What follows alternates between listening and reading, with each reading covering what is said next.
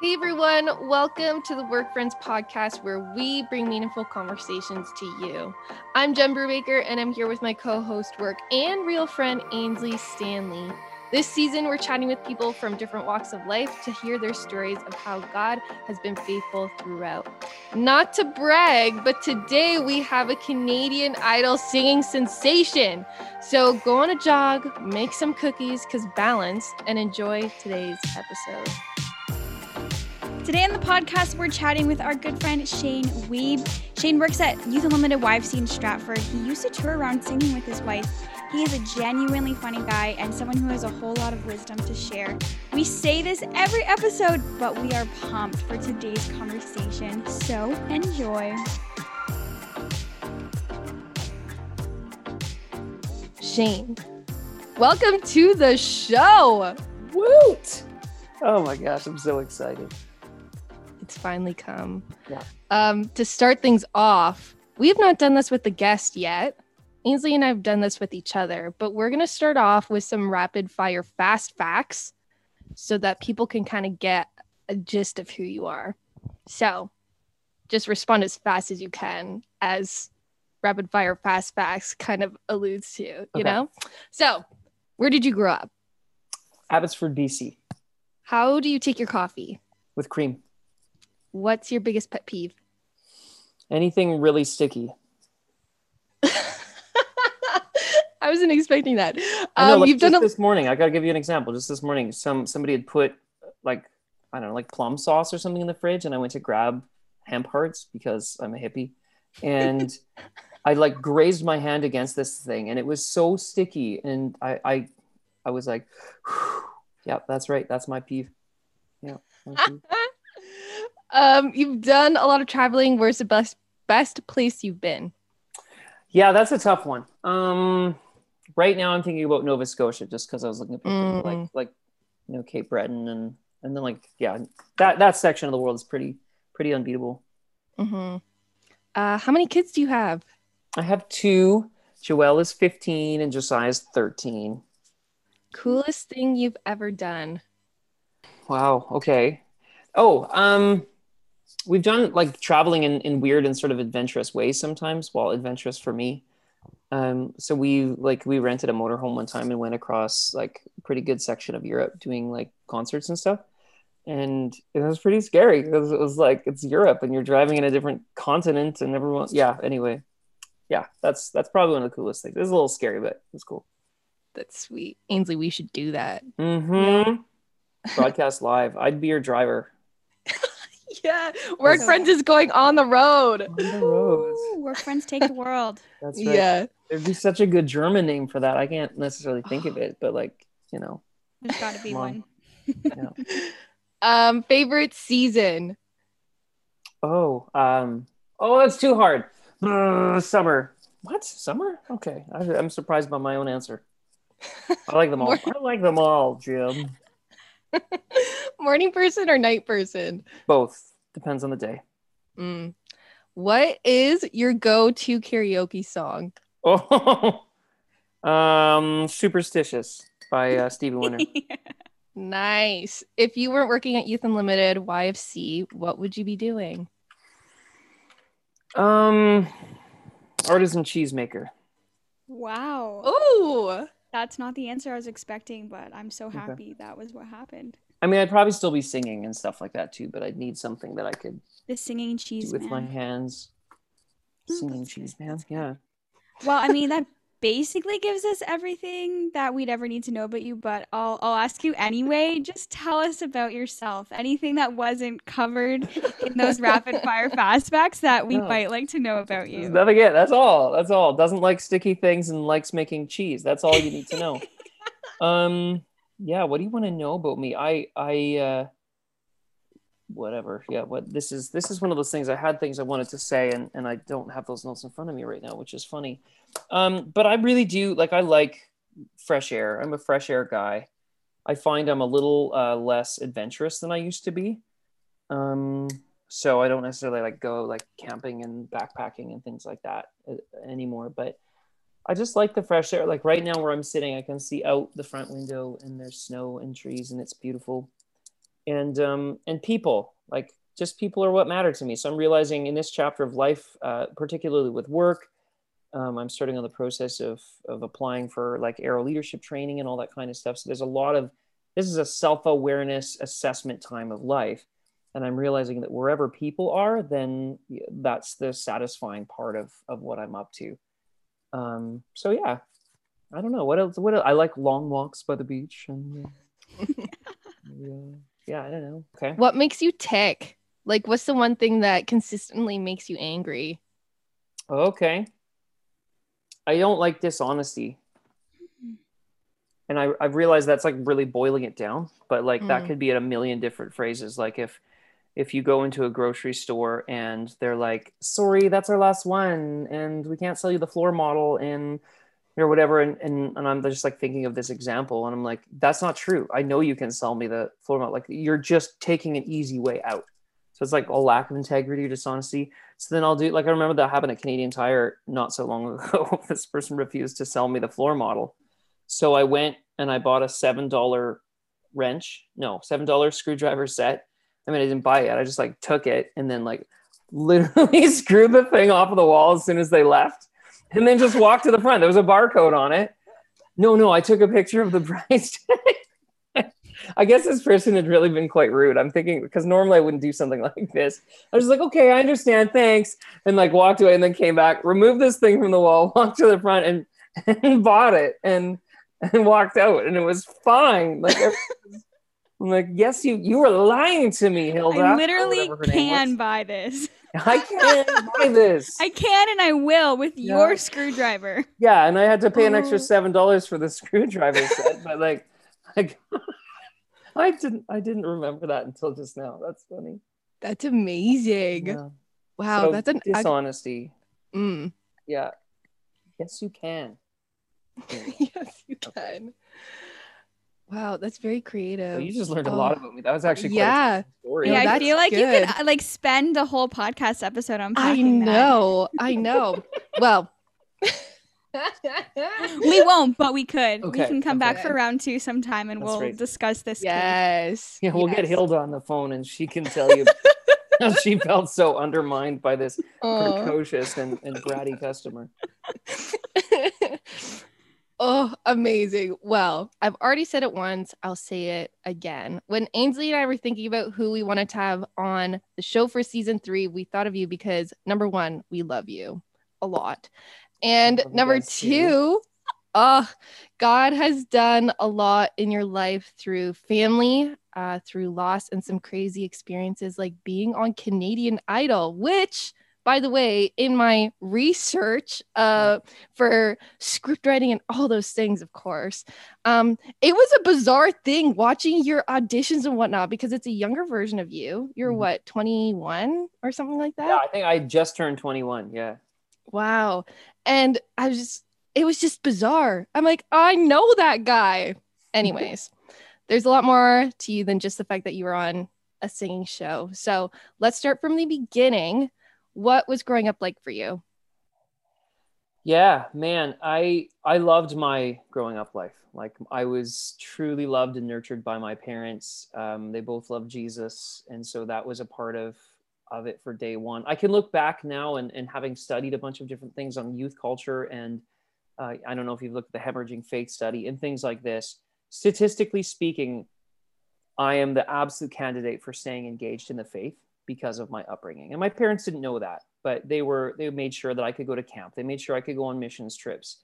They made sacrifices for faith-based realities in my life. And they read the Bible every day.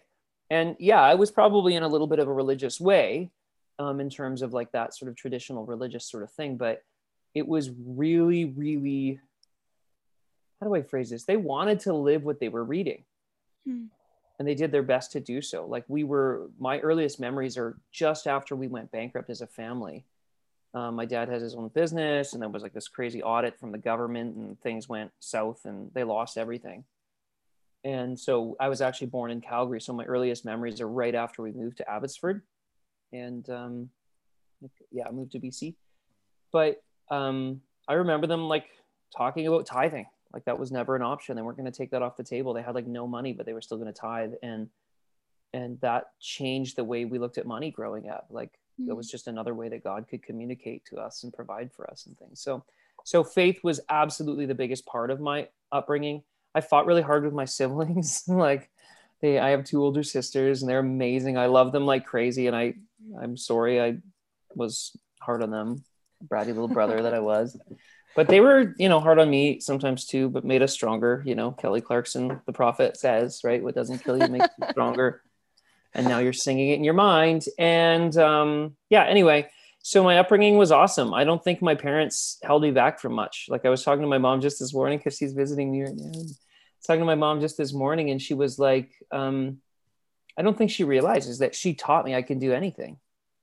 And I was a smart and driven kid that really tried a lot of cool things, like really was a go-getter. So yeah, great. If it was a one-word answer, I'd say my growing up was awesome. It's a good word. So when you were a kid, what did you want to do? Like, was it always your dream growing up? Like, I'm going to be on Canadian Idol one day. Oh yeah. Every morning I would pray. Okay. I'm being sarcastic. You can't yes. This is a podcast. Like careful. Wow. I was actually quite cynical about those types of shows, like super, like get a haircut and get a real job. Like I wanted to be things like a lawyer and, a pilot and a doctor and like things like that. Like I was that would have been very culturally conditioned in me because my parents were like, get a real job. And if you want to be a musician, you can do that on the side. Which I still kind of carried with me, even though for the last 15 years, we've been doing music professionally. But yeah, anyway, all that to say, those were like, I wanted to be practical things. Like, I being a musician was never really on that list. I ended up on that list when I ended up on national television for a year, but yeah. Tell us about that experience. Tell us about Canadian Idol. Because that's not something that like your average Joe experiences. Yeah. No, I hear you. It's been so long now. So I was just reading about this the other day. Memory is actually super subjective. So I think that things are like, I think of it it's this way. This is how I feel. This is what it was like, but I could be remembering wrong. But I remember having a really hard time. Like it was very challenging for me. I was a church kid that grew up, singing like a rose trembled on the grass, right? Like I'm up in church. I've got my like multicolored muff covered microphones in my hand, like what you guys are. You can't see this right now if you're listening to the podcast, but I'm looking at Jen and Ainsley and they have these disgusting neon like foam covers for their microphone. Like we are at a yellow carpeted church in the 1980s and they're sporting it like they mean it. And it's bringing me right back. But that's how I grew up, with those multicolored foams covering my old, Shure microphones, standing, looking down at my music and like not moving at all. And now all of a sudden I was supposed to perform in front of millions of people and captivate their attention through, a glass lens through camera. That's terrifying stuff. I thought that I had experienced stage fright until I was on Canadian Idol, and then I experienced stage fright. Like, I just remember being petrified. I remember shaking. I remember, maybe you want to edit this. I remember having explosive diarrhea, things like that. Like, I just remember being so physically, emotionally moved by this experience, and having a lot of struggles with it. So there was a lot of challenge. I loved the filming stuff. Like I loved the commercials because then it felt like when it wasn't live, I knew that they could paint me in a good light. And I had a lot of trust in the editors on the show. So we had so much fun on those different commercials and stuff. So there was a lot of fun too. We got to fly around on a private jet. Sometimes we went to the Rock and Roll Hall of Fame and in Cleveland, and we hung out with Lionel Richie and like, yeah, it was just like, we got to do really cool stuff too. And there's lots of good stories that come out of it. But when I was voted off, I would just remember thinking to myself, thank God. I don't know how much longer I can take the actual stress levels, the adrenaline rushes. Like, people don't realize, have you ever noticed how on those stupid reality TV shows, everyone's always crying? Like, they're always crying. You're like, oh my gosh, this is so dramatic. Like, play us. I was like, and everyone's like weeping about, I can't believe it, right? And you're like, oh my goodness. But that's what it's like, because people underestimate the emotional trauma associated with being on TV for the first time in your life. Making a fool of yourself in front of millions of people is really, because everyone does it, right? Everyone makes mistakes and all this kind of thing. So you end up in a position where you're emotionally exhausted and your adrenals are just fried. And you cry, and this manifests in all kinds of ugly things.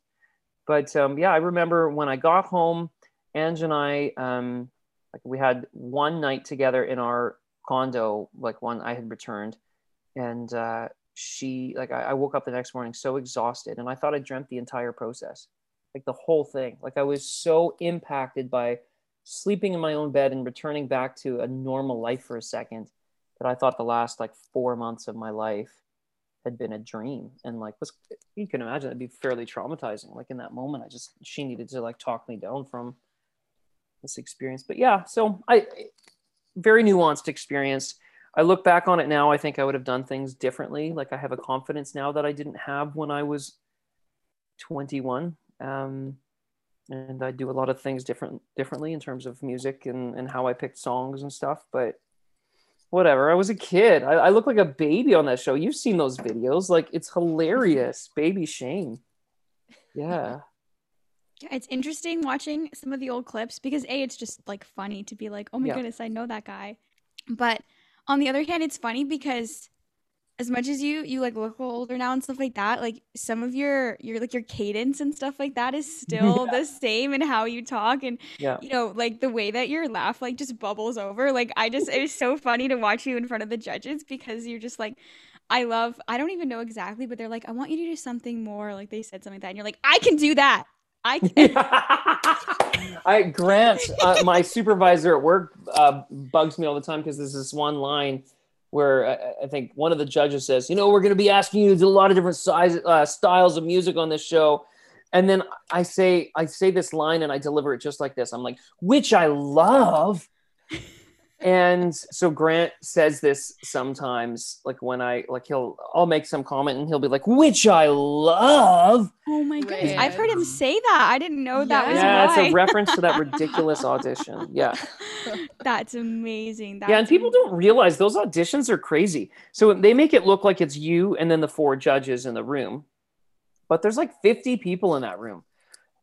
And they're all off to the side, and they're like, I remember the day I had an audition, there was like kids, like one of the producers had to bring their kids to work because something had happened or whatever with a babysitter. I don't know. So it's like kids running around and like stuff being dropped and people swearing at each other. And like, it's crazy. It's like a crazy space. And then there's all this stuff they edit out. Like, Zach goes on this whole like riff about how, like I'm way too churchy of a kid. Like, it's all church songs, you know, standard Christian kid. And he goes off and like, just, yeah, it's crazy. It's totally crazy. There's like this 25-minute or 30-minute actual interview, because that's how long the interaction was that time.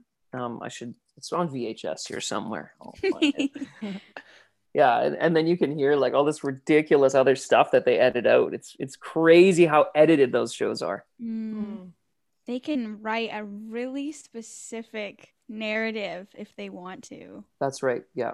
And they painted me as that wholesome kid. Like, I remember, I don't know what your talk show's rated, but I remember people coming up like Jacob Hogard, Kaylin Porter, that's the curly-headed kid that won that year, and me would be walking down the street in downtown Toronto, and people would come up and like, how can I like proposition the boys that were to my right and to my left.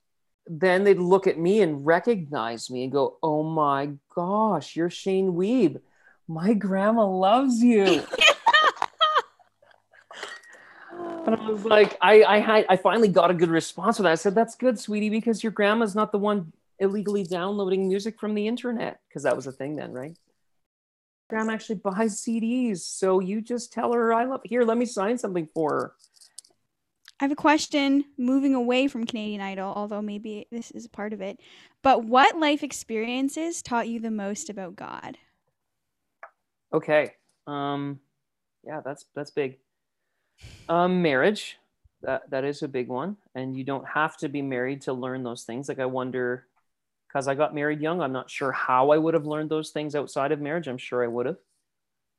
Just in terms of partnership and self-centeredness and these kinds of things that you end up, the ultimate one. I have this memory that's coming to me. I can be a really intense guy, and I'm really hard on myself.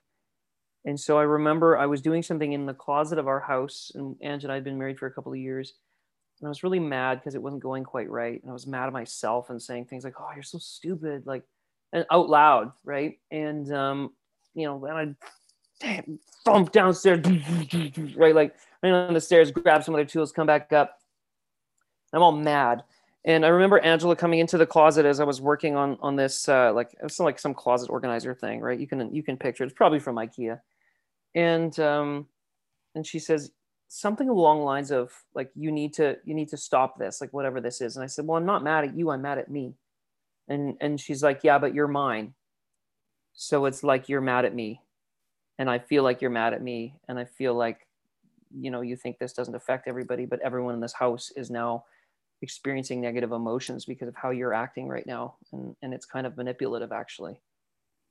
And she said it very gently, but very like directly. And that was like an epiphany moment for me, like going, I can't do this. Like my anger toward myself hurts other people.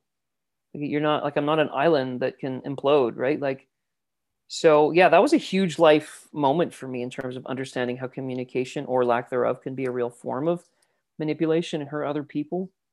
My dad passed away when I was 19, and that was, was a very surprising and sudden event. So I learned a lot that experience. It helped to form my faith in a new way. Like if I didn't have that hope that I was going to see this guy again in whatever heaven looks like, I've come to believe different things than I did back then.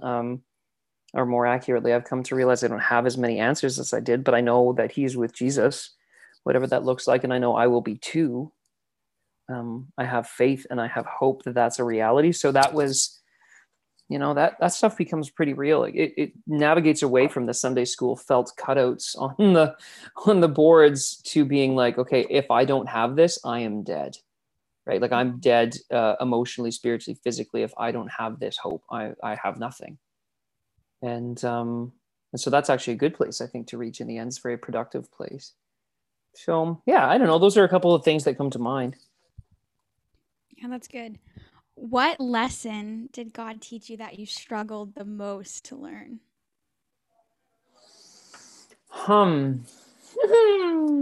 Lots of things come to mind. But I still think the biggest piece is, like, it's so cheesy to say it, but the fact that I am a human being, not a human doing. Man, that sounds cliche, but like I have to write it regularly that my life's mission is to be in relationship with Christ. Like I've simplified it. It's like my life is BIC, like be in Christ, remain in Christ, be in, like, you know what I mean? Because there's no life apart from him. And I've come to truly believe that. Like that's not just like, doesn't matter if you're my atheist friend or you're my, like, super churchy speaking relative. This is what I have come to actually know to be a reality. And now I'm just sort of trying to live it out. And I'm doing a pretty crappy job of living that out. Like I want to do good stuff. Like I want to have this dynasty of all these great things that Shane Weeb did. And at the end of the day, though, like the one thing I can do that will actually bring positive fruit out of my life is just be with Jesus, right? That's hard. So I'm still learning that every day. And it continues to be a challenge for sure. I know you actually shared your story not too long ago at one of our staff meetings. And you talked about having a reason for faithless. I'm not quite sure if that's what you called it, but something along that line. Tell us about it. Right. Yeah, I love the old word. Have you ever heard the word Ebenezer? Like I love that word. And I used to, there was a church in our town called Ebenezer Mennonite. And it was sort of like one of these staunchy Mennonite churches. So I didn't know. I just thought like it meant old and scary. Like, you know what I mean? Like, you can only go to that church if you're above the age of 99. And only him, you know what I mean? Like, I hope no one's listening to this that went to Ebenezer Mennonite. Turns out it's a pretty cool church. I mean, their carpet was the color of your super sketchy microfoam foams, but that's okay. We won't hold that against them. But that's where I first heard the word. And the word is like Ebenezer. That is, the word means like, you can't go further back than this. So it's like a marking point. And a great analogy is when you're mountain climbing and you're like climbing up and you clip in, right? Like if you've got a good solid clip, you clip in, even if like 6 or 7 feet higher than that you fall, you'll only fall as far as that clip. And so I've got some Ebenezers in my life. And one of them I've just mentioned, my father passing away was an Ebenezer. And to expand on that, my grade 12 year was intense. I went to a school dance for the first time in grade 12. I had never gone to a dance before. And it ended up sort of initiating this drive in me to you know, like to try everything, like to try things, like to just go do it. And at that dance, I met and hung out with the student government. We had a really big school. So there were 455 graduates that year, grade 12 students just in our school. And I met the student government head and they were like, hey, you should come and join student government. And I was also jacked up on like Sandstorm that, right? Like this is the thing, right? And I was also jacked up on Sandstorm that I was like, hey, let's do it. Like, let's actually join the student government. So I did. And that was a new experience. I just started, and then I decided I wanted to be in a school play, which I'd always been like, no way, I don't want to be in a school play. And they did a musical that year called Hamlet Cha Cha Cha. Wow. And it was absolutely, we had a huge theater program, right? And culinary program. So it was like a dinner theater that ran for like 3 weeks. And they built this massive, like 40-foot high set. Like it was huge. It was absolutely huge. And so I was Hamlet in this thing. And the play's funny. You should look it up. It's absolutely hilarious. The script, Hamlet is this sort of pathetic Elizabethan character mixed in with 1920s, like flapper girls and stuff. So the whole thing's set in the 20s, but Hamlet's sort of stuck in the, you know, in the 1400s and 1300s. And anyways, it's hilarious. Great play. So what I'm trying to paint the picture of is I wanted to do everything in grade 12. And I did. I wanted to get all my scholarships. I wanted to like, you know, be valedictorian. I wanted to all of it. And I did it all. Like I literally, like I checked off every goal I had that year, but I was never home, like ever. And my dad had some health problems through my teen years and he was looking much better. Like things had been, at least how I remember it, right? Memory can be subjective, but how I remember it, dad was doing much better. I know he had just had a medical procedure done that week. And it was like, he hugged me and cried that week and was like, man, I used to just pray that I would feel better again like this. And I just feel so good, son. And we'd go for walks and stuff. But that last week, everything ended. So it was spring break the next week. The play was over. You know, provincial scholarships had sort of taken, like everything was sort of on this like natural break. And suddenly I had 7 days with my dad, or 6 days with my dad to be exact, before he had a stroke and was no more. But I didn't know that. So it was like dead man walking. Like he had this cardioversion. A clot had been released in his leg. And literally over those 6 days, it was making his way up to his brain. And everything had ended. So suddenly I was getting home at 3:00 in the afternoon from school instead of literally 2:00 in the morning, right? School play had just finished and all this stuff. And so we played crib and went for walks and talked about marriage and barbecued together and watched hockey together. Like it was a magical week of beginning to of coming back into understanding of just how great my dad and I were of friends. And yeah, if he was alive today, at least here on this earth anyway, we'd probably have a podcast called, you know, like not Work Friends. That's way too good of a name, but like something that wasn't quite as good of a name. But anyways, like we were good buds. And then that Thursday evening, he'd gone for, like, I went for a run and he went for a walk and kind of met up and had a great chat back in the kitchen. Like, it's just awesome. And then he had a stroke and he was gone. And I can't even begin to express the understanding of grace from that week. I did not deserve that week. Like, that was such a gift. My siblings didn't get that. They'd already moved out. I was 18. I just had my 18th. So even just the romantic nature of the fact that I just turned 18 and was like an adult now before my dad was taken, like, incredible, right? Like, so I look back on that and I'm like, how, like, there is no doubt in my mind anymore that was the providence of a living God that loves me. I can't chalk that up as coincidence. I can't do it. There was way too many beautiful experiences and conversations that week to know that the Holy Spirit of God was communicating with Dad's spirit, and he was investing in me and I was investing in him. And we had this last week together. So that's an Ebenezer of faith for me. So that's on the list. I mean, I have a list of about like 9 or 10 of them. But another one that I do like to mention is evolution, like studying evolution around, I think it was about 25, 26 when I started to go, maybe I'm wrong. Like, maybe my minimalistic view of creation. And at that time, I truly believed in there's 6 24-hour days that God created the heavens and the earth, and it's all sorted out. And I've come to realize it actually doesn't matter if that was 24-hour periods or 24 million year periods. Between the evolutionary reality of like how much time it would have taken to make things that were so beautiful. So I started diving into the biology of it and following some of the divine design guys, and then like listening to some of the new atheist stuff and really like reading their perspective and going, okay, I get some of what they're saying, but the deeper I got, the more things just didn't line up. And it turns out that this garden has a gardener. Like we see things so meticulously organized.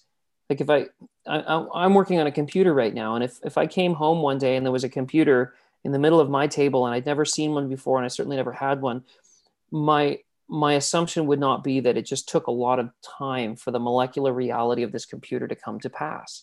Like, look, a functioning computer with moving parts and fans that help keep it cool and all of these things. And how much simpler is a computer than a human body?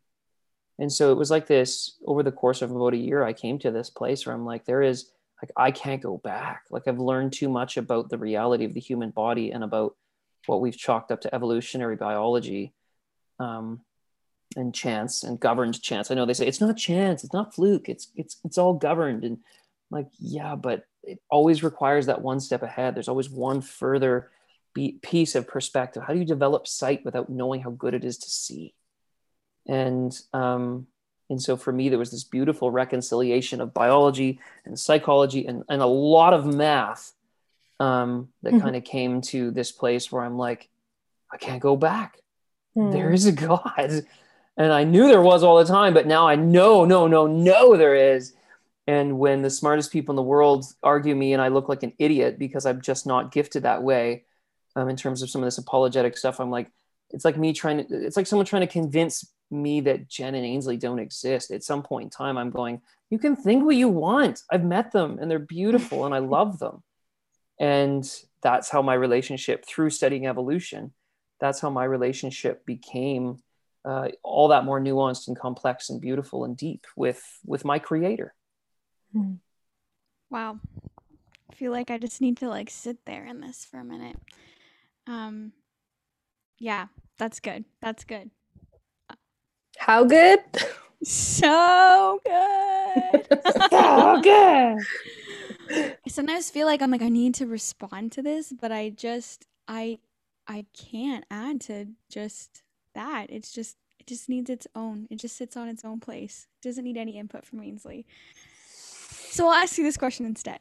Okay. What do you know about God that you didn't before?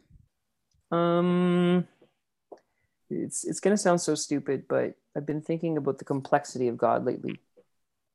And I forget who I was talking to, but they said, wouldn't it make sense that if we are so complex, like, oh my goodness, we're complex. And I don't remember how much of this was on the podcast, but just before we actually went live, Ainsley and Jen and I were having this conversation just about self-awareness and how complex this is as we look at ourselves, and we can have these gaping blind spots in our lives. And then all of a sudden it's like, whoa, like and the example I gave was like, I'm bad at receiving feedback. Like, oh my goodness, I love feedback. Like, what is it about me that would, yeah, anyway. And so there's all these, there's all these great lessons that we learn as we begin to ascertain and grasp how complex everything is.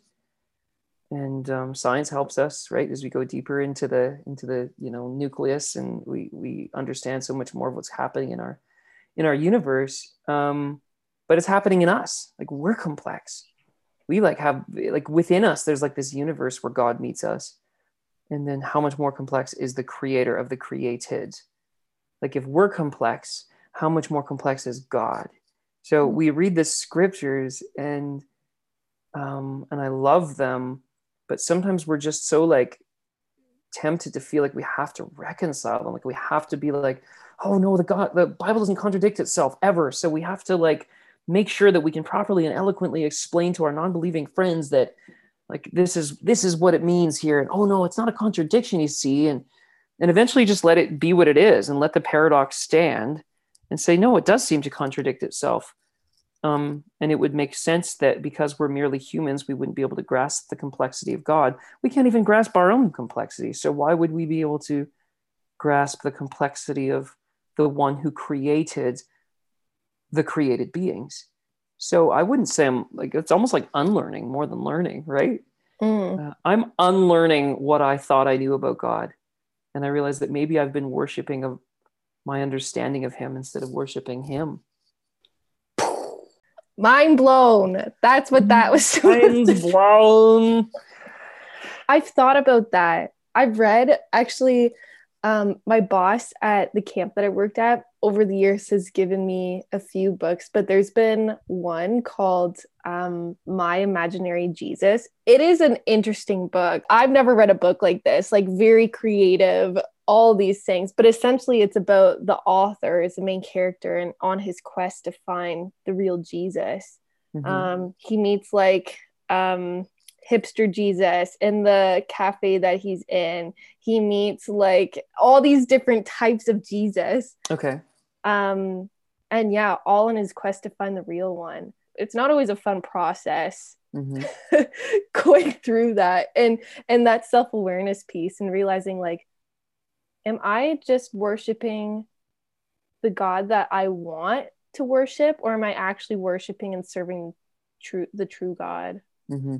The God who actually brings life and actually brings peace and actually brings transformation, who speaks truth and is Exodus 34, when God's revealing his character to Moses. It's just mm-hmm. This is who I am. Is that the God who I'm following?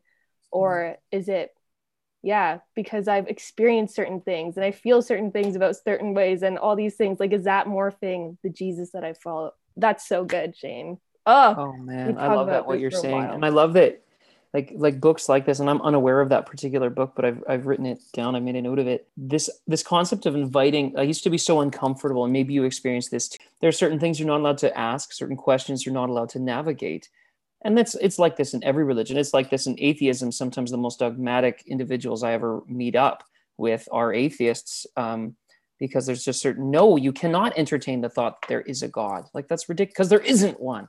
Right? So there's dogma on all the sides there. But just hearing you share that, I'm so grateful for a chapter in self-discovery that allows us true God discovery. We're not going to offend God by beginning to navigate what is Jesus. Let's spend the next 200 million years on that, please. What does it look? What does the paradox of full God being full man look like? Because literally, just if you walked into a coffee shop and hipster Jesus was making you a latte, this is what thousands of people personally experienced in Israel. Who knows? Maybe Jesus had a furniture store, or maybe he had a stone carving store or something like this, right? He was a lot of Israelites believe he was a stone carver, not a wooden carpenter, but an actual mason. So can you imagine, here's my chess set that I built for you. They had this experience. So I love, when you're sharing this, I love that, the concept of navigating, what is it like for God to be man? Heaven's not going to be boring, because we'll be able to talk to him about this. And you know what I mean? We could spend millions of years just trying to wrap our minds around the paradox of what is Jesus? Like, what is the Christ? What does it mean that God became fully man and somehow stayed fully God? Like that's the mind blown thing, you know? Yeah, I'm just so thankful for like God's grace in it all. Like we're actually free to wrestle. Yes. Right? Like we don't actually have to have all the answers, and it's okay to sit in that place of wander and doubt, and like he can actually handle it. Yeah. Yeah. And then we can invite him into that wrestling. Like the biblical narrative is wrestle with God. Like, oh my goodness, that is the biblical narrative. Don't run away. Wrestle with him. Like dig in, lean in. And I recently did a fast. Like, so in January, I've never done like a longer fast. I did a 10-day fast, like just water for 10 days. And it sucked. Just so like you don't think I'm like overly spiritual. Like I didn't ever get to that like elevated state that people talk about where they're like, oh, I don't even walk anymore. I just kind of float from room to room and never desire food. Like I still wanted to like punch babies to take their bottles. Like I know that sounds so mean, but I'm speaking in hyperbole, so you know that I'm not this spiritual person that just goes and fasts for like I was hungry. But one of these things that was revealed to me was that there's this grace and freedom to wrestle, and then there's also this grace and freedom to submit. Because in our culture, submission and surrender is like it's very much belittled. Like the concept of truly submitting to another entity's authority. And at one point in time, I had this sort of like vision, which was a really cool experience, but it was like a vision of, it would take forever to explain. It's very complicated, but the whole upshot of it was submit, like just submit. Like you do not need to be God of your life. You can be God. And so just as there's freedom to wrestle and be like, what does it mean? There's also freedom to submit and be like, okay, God is God and I'm not. And there's a great piece for a personality like mine in there too, that wants to fight and wants to engage. This is our second last question. Okay. What's the best piece of advice you've been given? Oh yeah, good one. I worked as a music pastor in Abbotsford before we moved to Stratford, Ontario. And I had the privilege of working with a guy named Jim Penner. And I think to this day, this guy doesn't really realize just how much of an impact. It was such a formative chapter of my life. It was actually after the Canadian Idol experience. So as you can imagine, that experience was challenging and brought all kinds of new opportunities, in some cases, too many opportunities. Like it was sort of a bizarre time, but ended up in this fantastic position that really grounded me. It was interim. So it was great to be able to know that I wasn't there forever, because within my highly affective personality, I can get bored with things. And so yeah, I was there for a limited amount of time, and Jim used to come into my office. It didn't matter what was going on. He just sort of opened the door and say, hey, Shane, what are we going to do today? And I was supposed to respond, today we do the will of God. And that sort of oversimplified perspective helped me, because I was one of these guys I remember tormenting over decisions. Fun little story. On September 10th, okay, so little timeline. My dad dies on March 17th, 2001. Okay. Then spring break happens. Then we dive right into provincial exams. And again, this is valedictorian Keener Shane that does not want to miss a beat. So I wanted all the scholarships and everything. It did it all, like just like lunatic, kept going, and won all the provincial scholarships, won an entrance exam to the University of Fraser Valley, or an entrance scholarship to the University of Fraser Valley. I had planned on going to work up in the oil rigs for exactly 1 year so that I could make enough money to fund my entire education for 4 years, because I figured it out and I could do it with my buddy Joe. Joe consequently also passed away that year. It was a crazy year. But then I decided to stay home and be with my mom, and I would just go right into school and just go into debt like everybody else. And so I was doing this degree, business administration degree, in conjunction with my commercial pilot's license. So I was going to be a pilot.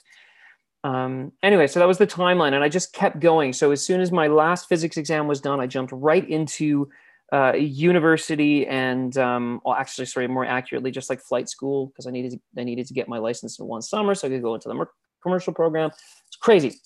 And on September 10th, 2001, I was like tormenting over this decision at night. So it was one of these guys that was like, oh, is it right or wrong? Like, should I quit because I'm exhausted and about to have a nervous breakdown because I haven't stopped since my dad died? Like, never took a beat, like just kept going. Or like not, right? Is it right or is it wrong? And so I was one of these guys that just tormented over decisions. Like I felt like I was going to screw up my whole life if I got this wrong. And now I did withdraw the next morning, by the way, when like, it was crazy. So September 10th, that night, I decided that's it. I'm withdrawing from the program. I can't do it anymore. I'll just continue on with the school, but I'll pull out of the aviation part of it. And the industry changed the next day when, September 11th happened. It was crazy. Mm-hmm. But anyway, all that to say, I tormented over decisions. And I remember having this conversation with Jim a number of times, and he kept saying that. He's like, Shane, stop it. Just do the will of God. And it's supposed to be a paradox because it's so simple and yet so complicated. Like, Lord, what do I do in this moment? And I think it nods to the fact that we're being very arrogant if we think somehow we can twist up the whole world by like doing something wrong, or like our lives will become useless if we make a bad decision, or, you know what I mean? Like there's such an egoic reality there. So just shut up and do the will of God, Shane. Right. And when you're really doubting what that is, then go read Matthew 5. Like, don't overcomplicate this. Like, go feed somebody that's hungry, invite somebody into your home. You know what I mean? Like, so, wow, it took me too long to say that, but just do the will of God, Shane. Like, what are we going to do today? Today, we're going to do the will of God. Don't overthink it. Don't overanalyze it. You are in Christ. You're with him. And even when you make a stupid decision, he's going to redeem the snot out of it. He's going to like recalibrate. And if you actually want this thing you say you want, if you're really desiring to be in step with this 5 mile an hour God who like walks with us in every single step, don't sweat the small stuff. Don't borrow worries from tomorrow. Just do the will of God today, man. That's what we're going to do today. And tomorrow, what are we going to do, Shane? That's what he'd say. Come back like an hour. And what are we going to do tomorrow, Shane? We're going to do the will of God, Jim. That's so funny. I think that's so interesting too, because lots of people often have that struggle of like, what does God want me to do? And like, what is the answer? I want you to write it in the sky kind of idea. And it's funny because we think that if we pick wrong, something bad will happen. And my philosophy is that usually if you're looking at two options and you're thinking that, I don't want to pick the wrong option. Like, usually, if one of them really is a bad option. Like, right. Often when we make really bad decisions, we are aware that it's a bad decision. Right. Like the other day, like I was thinking like, should I go and like pray for this person, or should I, have some meth? Right. Like, there's, so like in this situation, it's pretty clear that one of those decisions is really, really bad. And if it's like, should I go pray for this person or go pray with that person? You're like, yeah, no wrong answer, pal. Like, but we do this, and we do it with our youth, especially, right? What are you going to be when you grow up? Are you going to be a veterinarian? Or are you going to be like a garbage dump worker? Like, what is it going to be? And I don't know, what is the right answer? Like, and really the answer is be whatever the heck you want to be, because you walk with the living God. Mm-hmm. Like if you're picking through garbage, or if you are like the leading mind on something in our country, it doesn't actually matter. Mm-hmm. What matters is that you have a vivid and joyful life as you walk in step with God, right? And that, that's the piece.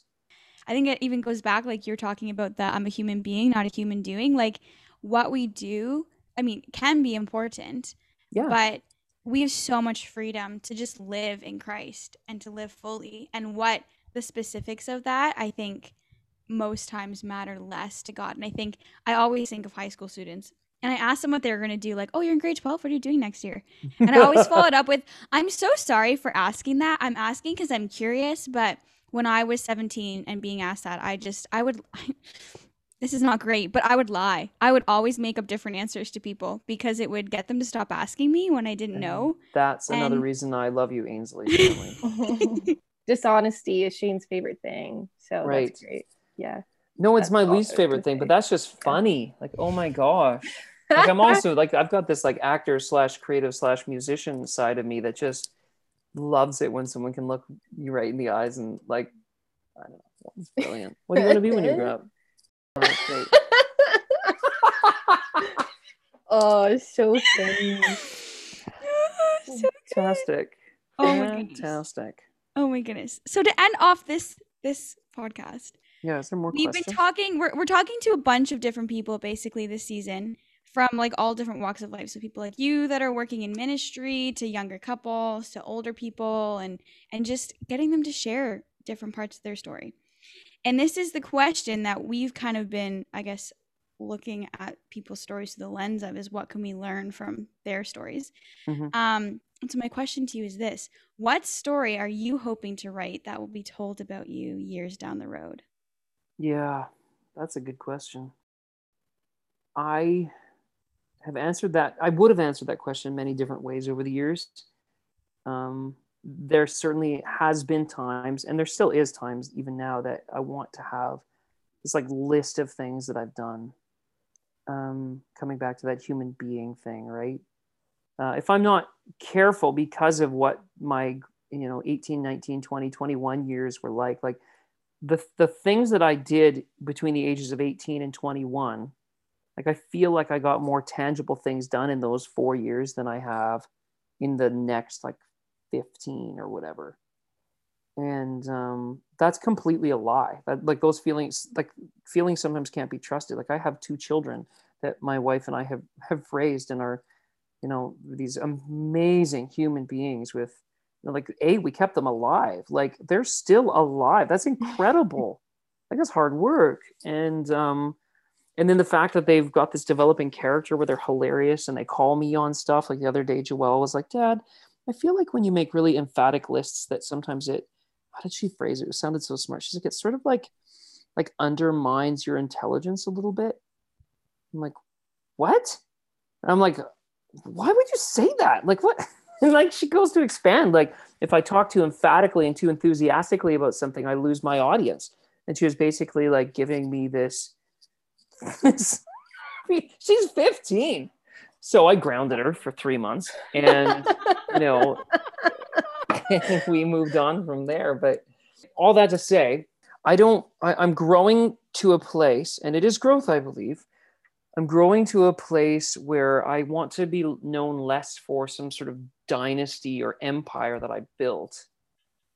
And I want to be known as a man who had character.